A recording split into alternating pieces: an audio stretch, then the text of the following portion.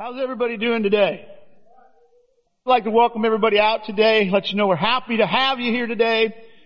Tim started a series last week entitled Paradigm Shift. And I don't know if you're familiar with the word paradigm or not, or the idea of a paradigm shift. A paradigm is simply a thought process, the way you view something. And it is amazing what happens when you have a paradigm shift. I remember when I first learned about this, I was listening to an author by the name of Dr. Stephen Covey. He's the guy that wrote The 7 Habits of Highly Effective People. You may remember that. And he was talking about it, and I was in the middle of my struggle with depression and trying to find a way to not be depressed. And he started talking about this, and it was incredibly exciting to think that I could change the way I thought, and I didn't have to be depressed.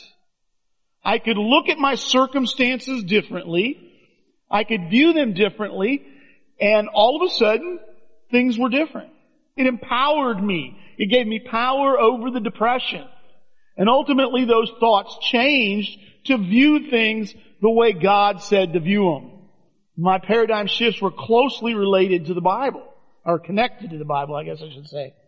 In fact, the verse that Tim used last week here in Romans chapter 12 and verse 2, I don't know if he's planning on using it every week. It's kind of the theme verse, though, it should be, for this series. And this verse was instrumental in me learning how to have a paradigm shift. And we use the New Living Translation because of the way it words it. It translates it accurately, but this is what it says. It says, don't copy the behavior and customs of this world, but let God transform you into a new person by changing the way you think. Then you will learn God's will for you, which is good and pleasing and perfect. And guys, it is exciting to become a new person, to become a different person by letting God change the way you think. And specifically to change the way you think to the way He thinks, and not the way the world around you thinks. That's what it says. Don't copy the behavior and customs of this world. I still remember my excitement in it, and I like to, when I had my first paradigm shift and I experienced the difference, I wanted more of it. Let's change them all the time. And I was very tempted. I didn't do this, but I wanted to take 2 dimes, crazy glue them together, and I wanted to keep them in my pocket all the time. And when I found myself in a tough spot where I knew my thinking was jacked up, I wanted to take it out of one pocket and put it into the other pocket. I was shifting a pair of dimes. You get it? You like that? I never did that, but I thought it would be a great physical reminder and representation when I was in a tough spot and I didn't like the way I was feeling, I didn't like the way I was viewing things, to go, hey, I gotta look at things differently. And the truth of the matter is, there's 2 things. Number 1, I believe we are all what I refer to as rut thinkers. We start thinking one way and we stay that way. And you know what I'm talking about. If I mention somebody who's a complainer, somebody comes to your mind. If you think of somebody who's overly optimistic, okay, they disgust you, right? And so you're like, you have somebody there. And especially if you're around somebody all the time, you know the way they think. You know their thought process. And we are rut thinkers. That's number 1. The number 2 thing that I believe is true is we tend to be exactly what this verse is telling us not to do. We tend to copy the behavior and customs of this world. We are bombarded every day with what the world thinks as opposed to what God thinks. It's the radio, it's on the TV, it's from your coworkers at work, and it's there. And the truth of the matter is, guys, and again, this verse embodies it. When we talk about paradigm shifts, you signed up for paradigm shifts when you accepted Jesus as your Lord and Savior. You know that? I mean, that is what you were signing up for. That's why Jesus said, if anyone would come after me, he must deny himself, take up his cross and follow me. What's he saying? You gotta change. Old self has to die. And guys, that is what you signed up for. Not only for God to change you at the moment you were baptized and your sins were forgiven, but it's an ongoing process. In Romans chapter 8, it talks about us being conformed to the likeness of Jesus. I don't think any of us are there yet, are we? We're not.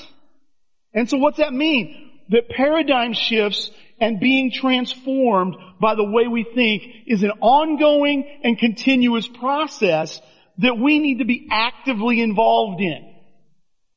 I like to ask questions like this all the time I ask, what sin are you presently trying to put to death?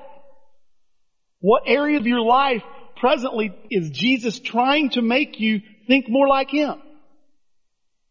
And I ask you right now, guys, how is God trying to change the way you think? He is doing that. And guys, I'm excited about this series. If you weren't here last week, didn't get to hear Tim, I highly encourage you to go online and listen to that. He did a fabulous job of setting this up and of how paradigm shifts are what we're supposed to be a part of. Today, he has asked me to speak about paradigm shifts on money. Okay? I called it financial planning. Because anybody knows if you're going to set yourself up for retirement, you're going to set yourself up for the future, you have to plan. And when it comes to how we handle our money and having a paradigm shift away from the way the world says to do it and to the way God says we do it, you've got to shift your paradigm. And we want to talk about this. Tim didn't plan it this way, but I believe this should be the first topic that we talk about. There's a verse here in Luke 16. And I believe this is one of the verses that illustrate, and there's some more later down on the lesson that affirm this, and there's others in the New Testament. But basically, how we handle money is considered kind of a small thing in God's eyes. And this is what the verse is saying in Luke 16. It says, if you are untrustworthy about worldly wealth, who will trust you with the true riches of heaven? And if you are not faithful with other people's things, why should you be trusted with things of your own? You may have heard it said, he who is faithful with little is faithful with much. And that's what this verse is saying. If you're not faithful with handling your money, and we're going to talk about, this translation says worldly wealth. I'm going to talk much more than just about money, but all of our resources. But if we're unfaithful in handling the material resources that God gives us in this world, how can we be faithful with the riches of heaven? How can we be faithful with true riches? It's like it's a test. It really is. And so guys, that's what we're going to be talking about first. Now before we begin, in your notes there, it says faithful equals. And I want to put it down there. Faithful equals serving the master's purpose. You see, folks, what we're wanting to be, and we're going to read a parable here that talks about this, we want to be good and faithful servants. That's the way Jesus wants to refer to each and every one of us, is as a good and faithful servant. Well, good and faithful means you are serving the master's purpose. Now what we're going to do, and I believe this is going to be up on the screen, is I'd like to read a parable from Matthew 25. I would like to say this is probably my favorite parable. Seems like I'm talking about it all the time. God brings me back to this and asks me to read it. We're going to read through it. I'll talk about it a little bit along the way. But anyway, beginning in verse 14, he's talking about the kingdom of God, and this is what he says. Again, it will be like a man going on a journey who called his servants and entrusted his wealth to them. To one he gave 5 bags of gold. Now let me stop right there. I wish I'd chose a different translation on this. 5 bags of gold doesn't give you the clear enough understanding of what he was talking about there. The word that's used is talents. And he's not talking about your abilities. He's talking about a measure of money. A talent of money in the first century was equivalent to 20 years of a day worker's wages. Okay, we figured this out this morning in the first service, that basically if you were to view it at $15 an hour, this 5 talents or 5 bags of gold was the equivalent of approximately $3 million. Okay? $3 million. Let's go on. He says, to one he gave 5 bags of gold, to another 2 bags of gold, and to another 1 bag of gold, each according to his ability. Then he went on his journey. The man who had received 5 bags of gold went at once and put his money to work and gained 5 more. So also the one who had 2 bags of gold gained 2 more. But the man who had received 1 bag went off, dug a hole in the ground, and hid his master's money. After a long time, the master of those servants returned and settled accounts with them. The one who had received 5 bags of gold brought the other 5. Master, he said, you entrusted me with 5 bags of gold. See, I have gained 5 more. His master replied, well done, good and faithful servant. You have been faithful with a few things. I will put you in charge of many things. Come and share your master's happiness. The man with 2 bags of gold also came. Master, he said, you entrusted me with 2 bags of gold. See, I have gained 2 more. His master replied, well done, good and faithful servant. You've been faithful with a few things. I will put you in charge of many things. Come and share your master's happiness. Then the man who had received 1 bag of gold came. Master, he said, I knew that you're a hard man, harvesting where you have not sown and gathering where you have not gathered seed. So I was afraid and went out and hid your gold in the ground. See, here is what belongs to you. His master replied, you wicked, lazy servant. So you knew that I harvest where I have not sown and gather where I have not scattered seed. Well then, you should have put my money on deposit with the bankers so that when I returned, I would have received it back with interest. So take the bag of gold from him and give it to the one who has 10 bags. For whoever has will be given more, and they will have an abundance. Whoever does not have, even what they have will be taken from them. And throw that worthless servant outside into darkness, where there will be weeping and gnashing of teeth. Now guys, that's a parable, and if you're unfamiliar with a parable is simply a story that illustrates what Jesus wants us to understand. Okay? Now first thing you want to know, the master in the story. You want to know, who does the master represent? Well, I think it's fairly simple. Who do you think has left us, given us some things, and is planning on coming back? Any ideas? If you think it's Jesus, you're right. Okay? The master in the story is Jesus. And he has left, he's coming back. Now guys, I want to say one thing very clearly as we go through this.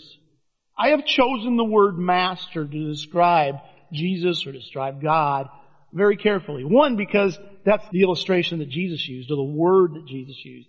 Second is because we don't typically like to use the word master, do we? We might say we're doing what our Lord said. We might refer to Jesus as our Savior. But master, I think, is significant. Because master means we're to do what he wants us to do. And so guys, as we go through it, I want to encourage you with that. But anyway, how do I become a good and faithful servant? The first thing is, I transfer ownership. You see, guys, the word master, what does that imply? It doesn't just imply it. The word master means he owns you. I believe we don't like to use that word, partially because of the stigma of slavery and the abuse of slavery in this country. But a slave referred to their owner as master. That meant their whole life was to be about what the owner, what the master wanted. And in this story, what's happening? The owner, the master, is giving the servants money. Whose money is he giving them? The masters. The masters. And I want to tell you guys, this story isn't just about how you invest your money. Okay? I believe that money here represents every resource that God's given you. Your money's a part of that. It's the clearest, most obvious one. Your time is a part of that.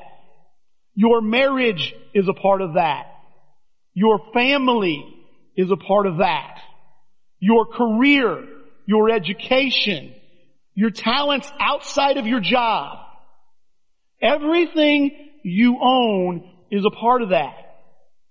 My wife and I recently did some estate planning. And we set up what is called an irrevocable trust. It's wise to do that unless you want the government to meddle in your money after you're gone. Okay? And one of the things we had to do, we set up this irrevocable trust, which in the eyes of our government is a legal entity.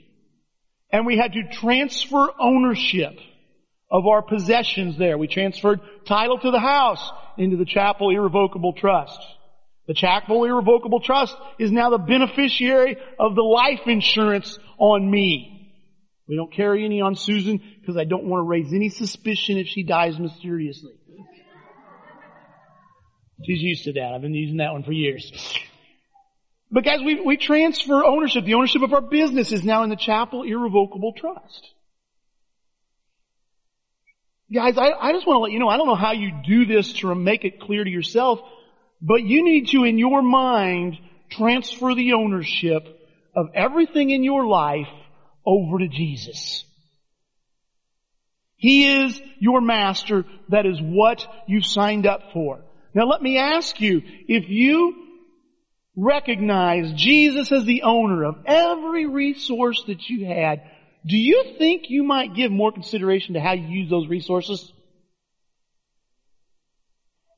You might think about how you spend your money, what you do with your money, how you invest your money. Guys, I believe you will. That's why I believe we have to recognize. Jesus is saying this is what the kingdom of God is like. It's like a master that gives resources to his servants and expects them to put them to use for him. But they recognize that they are his resources. If you look at these two passages here, one in Matthew 25, verse 14, we've already read this. It said, again, it will be like a man going on a journey who called his servants and entrusted his wealth to them. In 1 Corinthians chapter 4 and verse 7, it says, for who makes you different from anyone else? What do you have that you did not receive? And if you did receive it, why do you boast as though you did not? Guys, what he's saying is there is nothing in your life that was not given to you. Okay? I don't agree with him entirely on what he had to say, but President Obama made a statement kind of like this. He wasn't pointing us at God by any stretch of the imagination. He was pointing us more at the government. But he says, you didn't do nothing. He goes on to say, you got a business? You didn't build that business. And he got a lot of heat for that. But it's the truth of the matter, guys. Everything you have came from God. Years ago, I remember my wife having this paradigm shift or this epiphany, or at least she verbalized it for the first time. And she talks about, she says, I didn't do nothing to deserve what I have. And she was recognizing what? I was in a stable family. Mom and dad. My dad, financially supported the family. And then finally, got to the point where he financially supported us very well. Had a good income. He paid for my college. When she wanted to go to college, she chose what college she wanted to go to. She chose what she wanted to study. Daddy wrote checks. She went to college, didn't have to work. Got straight A's. She got 1 B, right? Is that right? 1 B. Got to remind her of that. Got out of college, got her a good job, and she took a look at all this and goes, all I did was I was just faithful with what I was given. But there's nothing special. I was given it all. And I don't know if she was comparing to me because I had the exact opposite. Unstable home. Father did not support the family. Okay? Got ready for college? There was no checks to be written. Nobody to encourage, nobody to talk through things with. And it was just a different scenario. Guys, you need to recognize everything you have belongs to Jesus. Transfer the ownership. The second thing, if we're going to be good and faithful servants, is I need to get to know my master.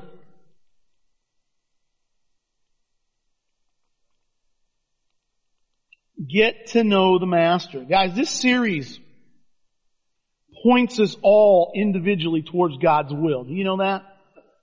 Pull that first verse back up. Can you do that? I don't know who's up there. That Romans 12:2. I read it, but I didn't emphasize the second part of the verse.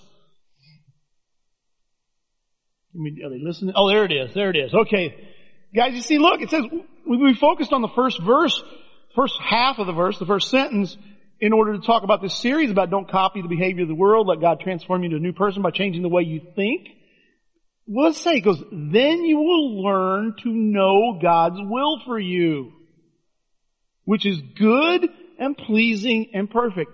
I cannot tell you how many times over the years that I've been asked the question, how do I know God's will for my life? Well, I want to tell you, not only can you need to. Jesus wants you to know it.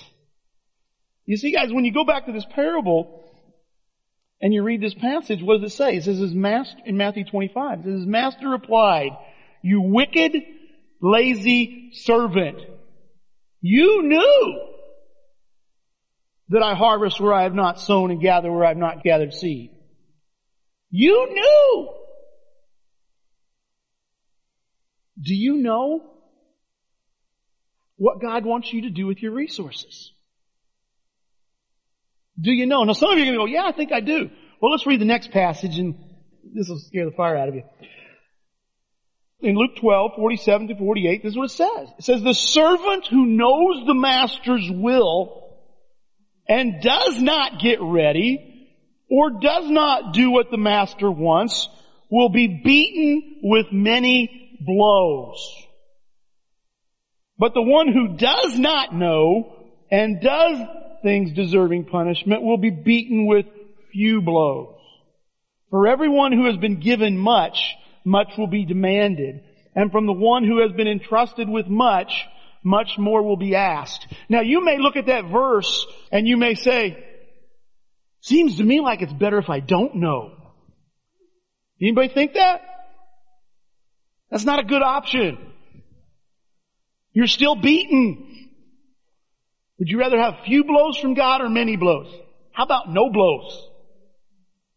That's what you want.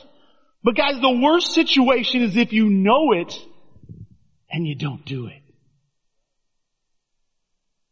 So you need to understand, when I say you need to get to know the master's will,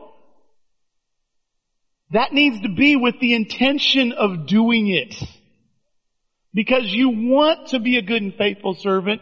You want to do the master's will. You want to use the resources he has left you with to fulfill his purpose, to do his will.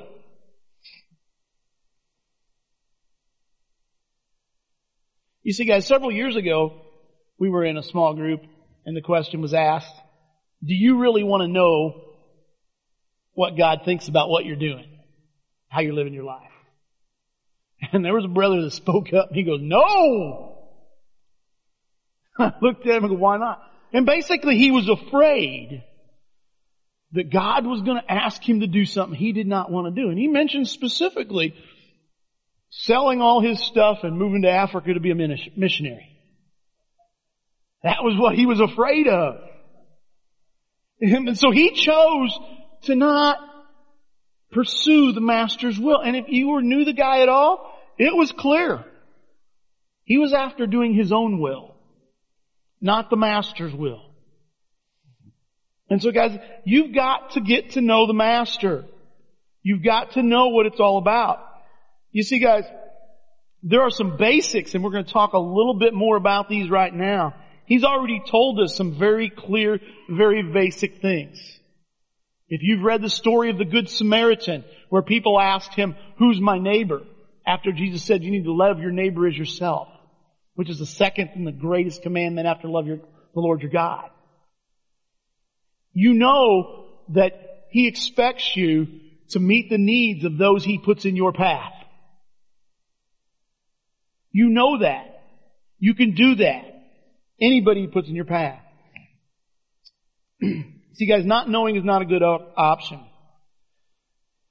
And if you want to know Jesus' will, you've got to get to know Him. So guys, I close out this point. I just want to ask Him, are you actively seeking Jesus' will in my life?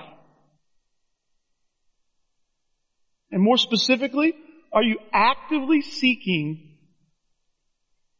what Jesus wants you to do with your money?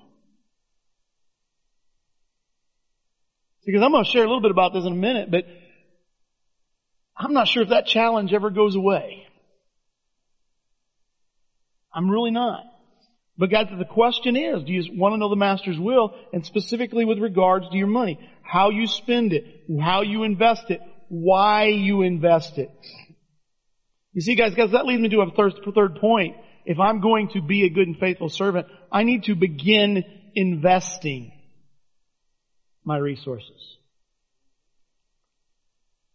In Matthew 25, verse 16, it's talking about the first servant. He says, the man who had received 5 bags of gold went at once and put his money to work and gained 5 bags more. Now we don't know how long it took him to double the money in the story. It doesn't say, it just says the master went off on a long journey.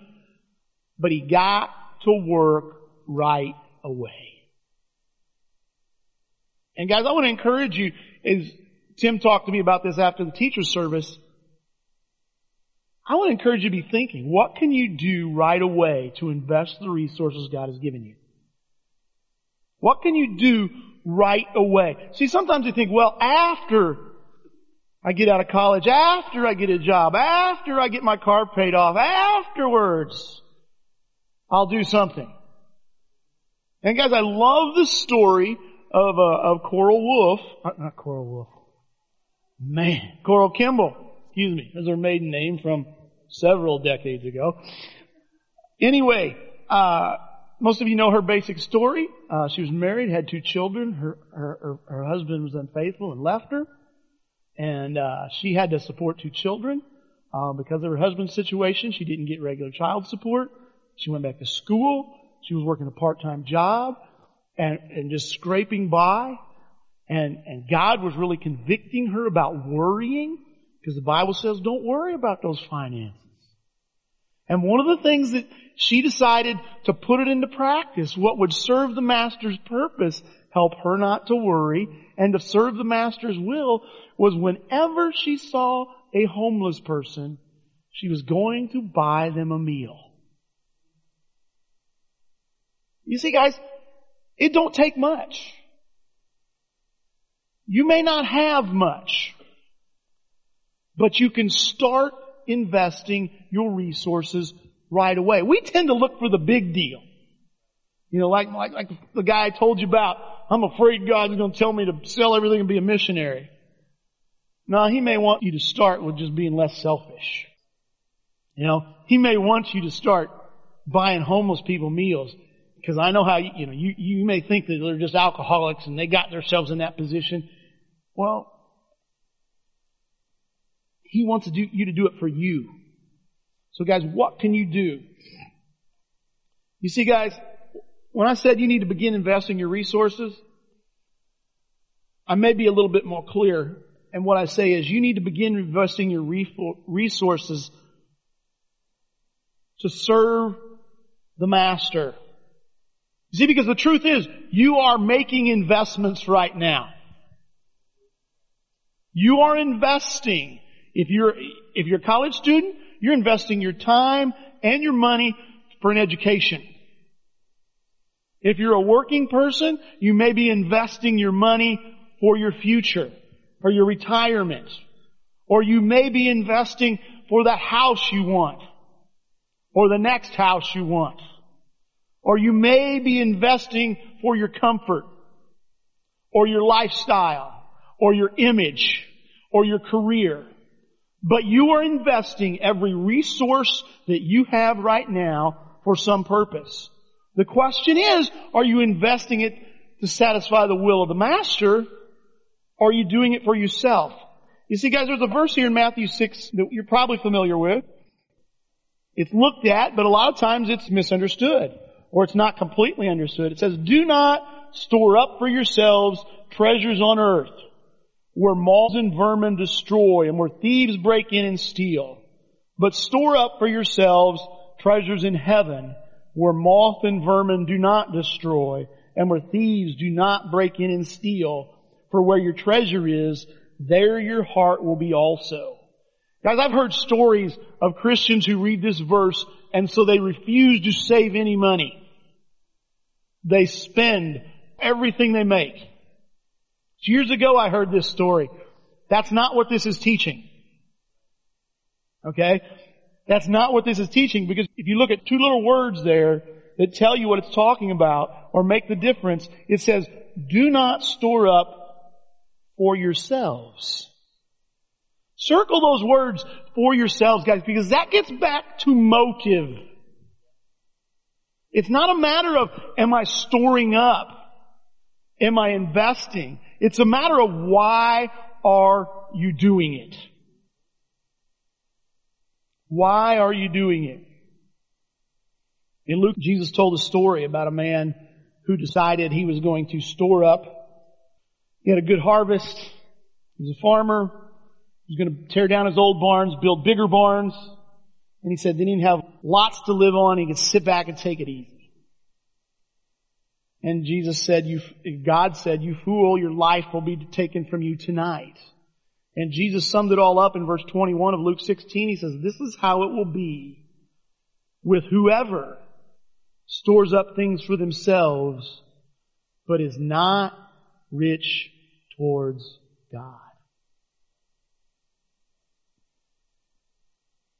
Guys, right now, there's another verse in your notes that illustrates this very clearly, guys. I want to talk a little bit about the special contribution we have coming up. Okay, I don't think I'm going to say what you think, so prepare yourself.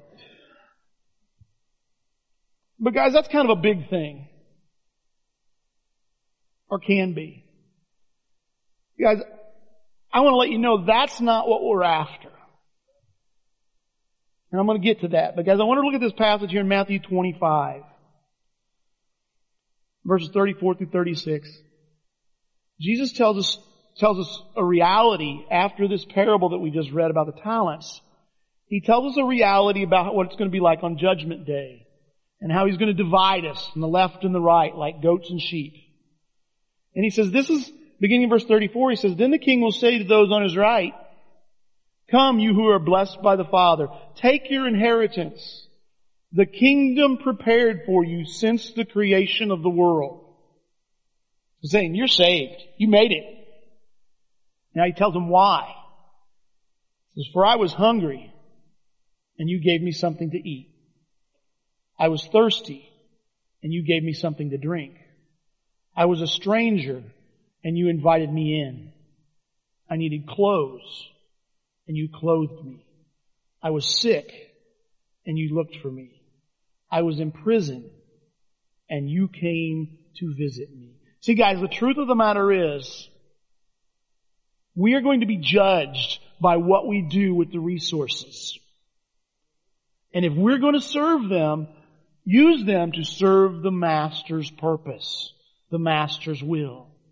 See, guys, we're having a special contribution at the end of June, and I got to tell you, I believe this is a tremendous opportunity for us at Greater Alton. Not to raise a bunch of money. I believe we have thrown the door wide open for each of us to individually look at ourselves and ask the question, am I a good and faithful servant with the resources God gave me? You see, guys, let me tell you, about 6 weeks ago, we were praying here on a Thursday night. We were out in the small dome. I don't remember who all was there, but I remember Chris Weiler was there because Chris prayed a prayer that made me go, and he's prayed it again. He keeps praying it. Okay? He was praying about the special contribution. And our goal for the special contribution is $100,000. We just want to be aggressive at paying off our mortgage. The mortgage is $600,000 or $606. It's a bunch of money. And Chris prayed that God would pay off the entire mortgage. Why am I making these facial expressions? Because I'm like, my faith was challenged. You want God to do big things, you need to pray big prayers. That's a side note. But I went away from that, and God challenged my faith. I walked away from that, and I'm like, well, how could that happen? You know, I'm a businessman. I like to do the number, crunch the numbers, you know, and if you just deal with the number $600,000, you know, if we could get 6 people or 6 groups of people to come up with $100,000 each, you know, I would do it. I would do it. And so the next question was, would I come up with $100,000? If I emptied a lot of my resources, I think we could. That's how you scare your wife, by the way.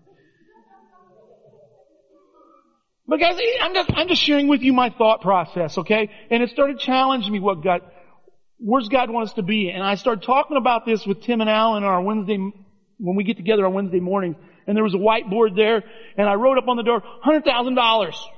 That's our goal, right? No, that's not our goal. That's our goal for June.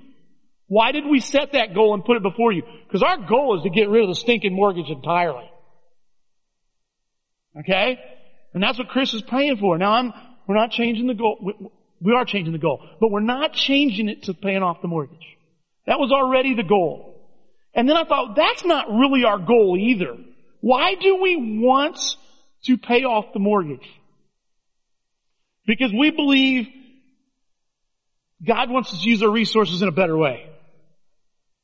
God wants us to be good and faithful servants. And it's our desire, Tim Allen and I, that Greater Alton becomes known as people who are good and faithful servants. And guys, that's what this is all about. If you noticed, if you looked on the thermometer that Mike made out there, we were talking about it with him, and I don't know if he scratched out the 100,000 or if he just put up at the top, good and faithful servants. That's what we want you guys to examine. We want you to ask the question, what's good and faithful for me? And guys, I'm praying, we are praying, it throws the door open for not only you examining what's good and faithful for this special contribution for you, but what's good and faithful for you on a daily basis, on a moving forward. You see, guys, if we pay off that mortgage, whenever we do, and yet we're people who aren't meeting individuals' needs that come in front of us, we've missed it. We've missed it.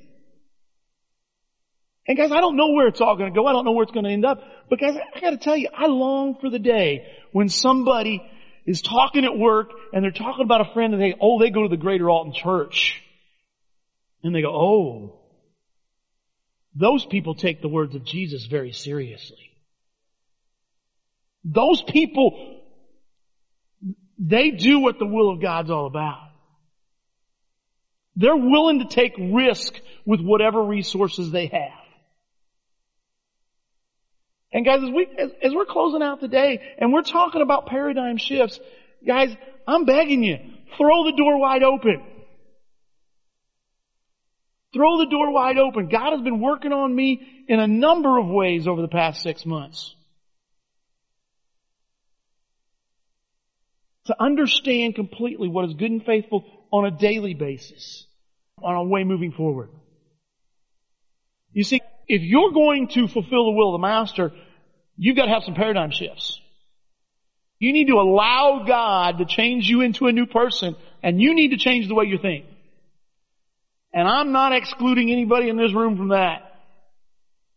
Every one of us, nobody's completely like Jesus yet. He's working on you. And I am asking you specifically to examine your paradigm on using the Master's resources. Do you even consider them the Master's resources? See, traditionally churches have preached tithing.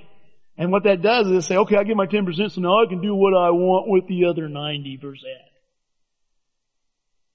I used to go through places and I'd see things in need, whether it was a milk jug at the store for somebody with cancer or some other need, and I'm like, no, I give all my money to the church. And I wasn't being like Jesus. And so guys, as I close out the day, I'm asking you to examine your paradigm on the Master's resources. I'm going to say a prayer. We're going to sing a song. On the second song, we're going to pass the baskets. I encourage you to fill out a prayer card if you have prayer requests. If you're visiting with us, we do not want your money. We're not asking for your money. I'm talking about money. If you're a member, we need your money. Okay? Because we still got that mortgage payment. Let's go to our Father in prayer.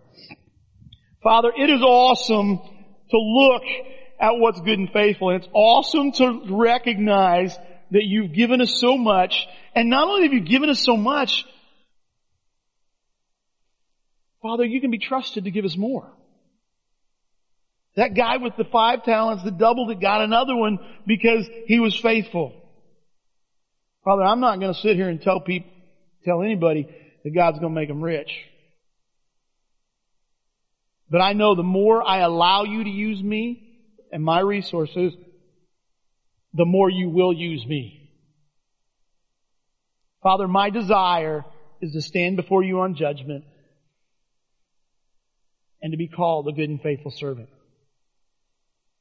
Father, I pray every individual in this room can set that before themselves as a goal right now and begin investing some resource that you've given them. Father, as they walk out this morning, to think about, to recognize when you've placed an opportunity in front of them to be Jesus in the world and to use the resources you have so graciously given us. Father, that's our prayer. Amen.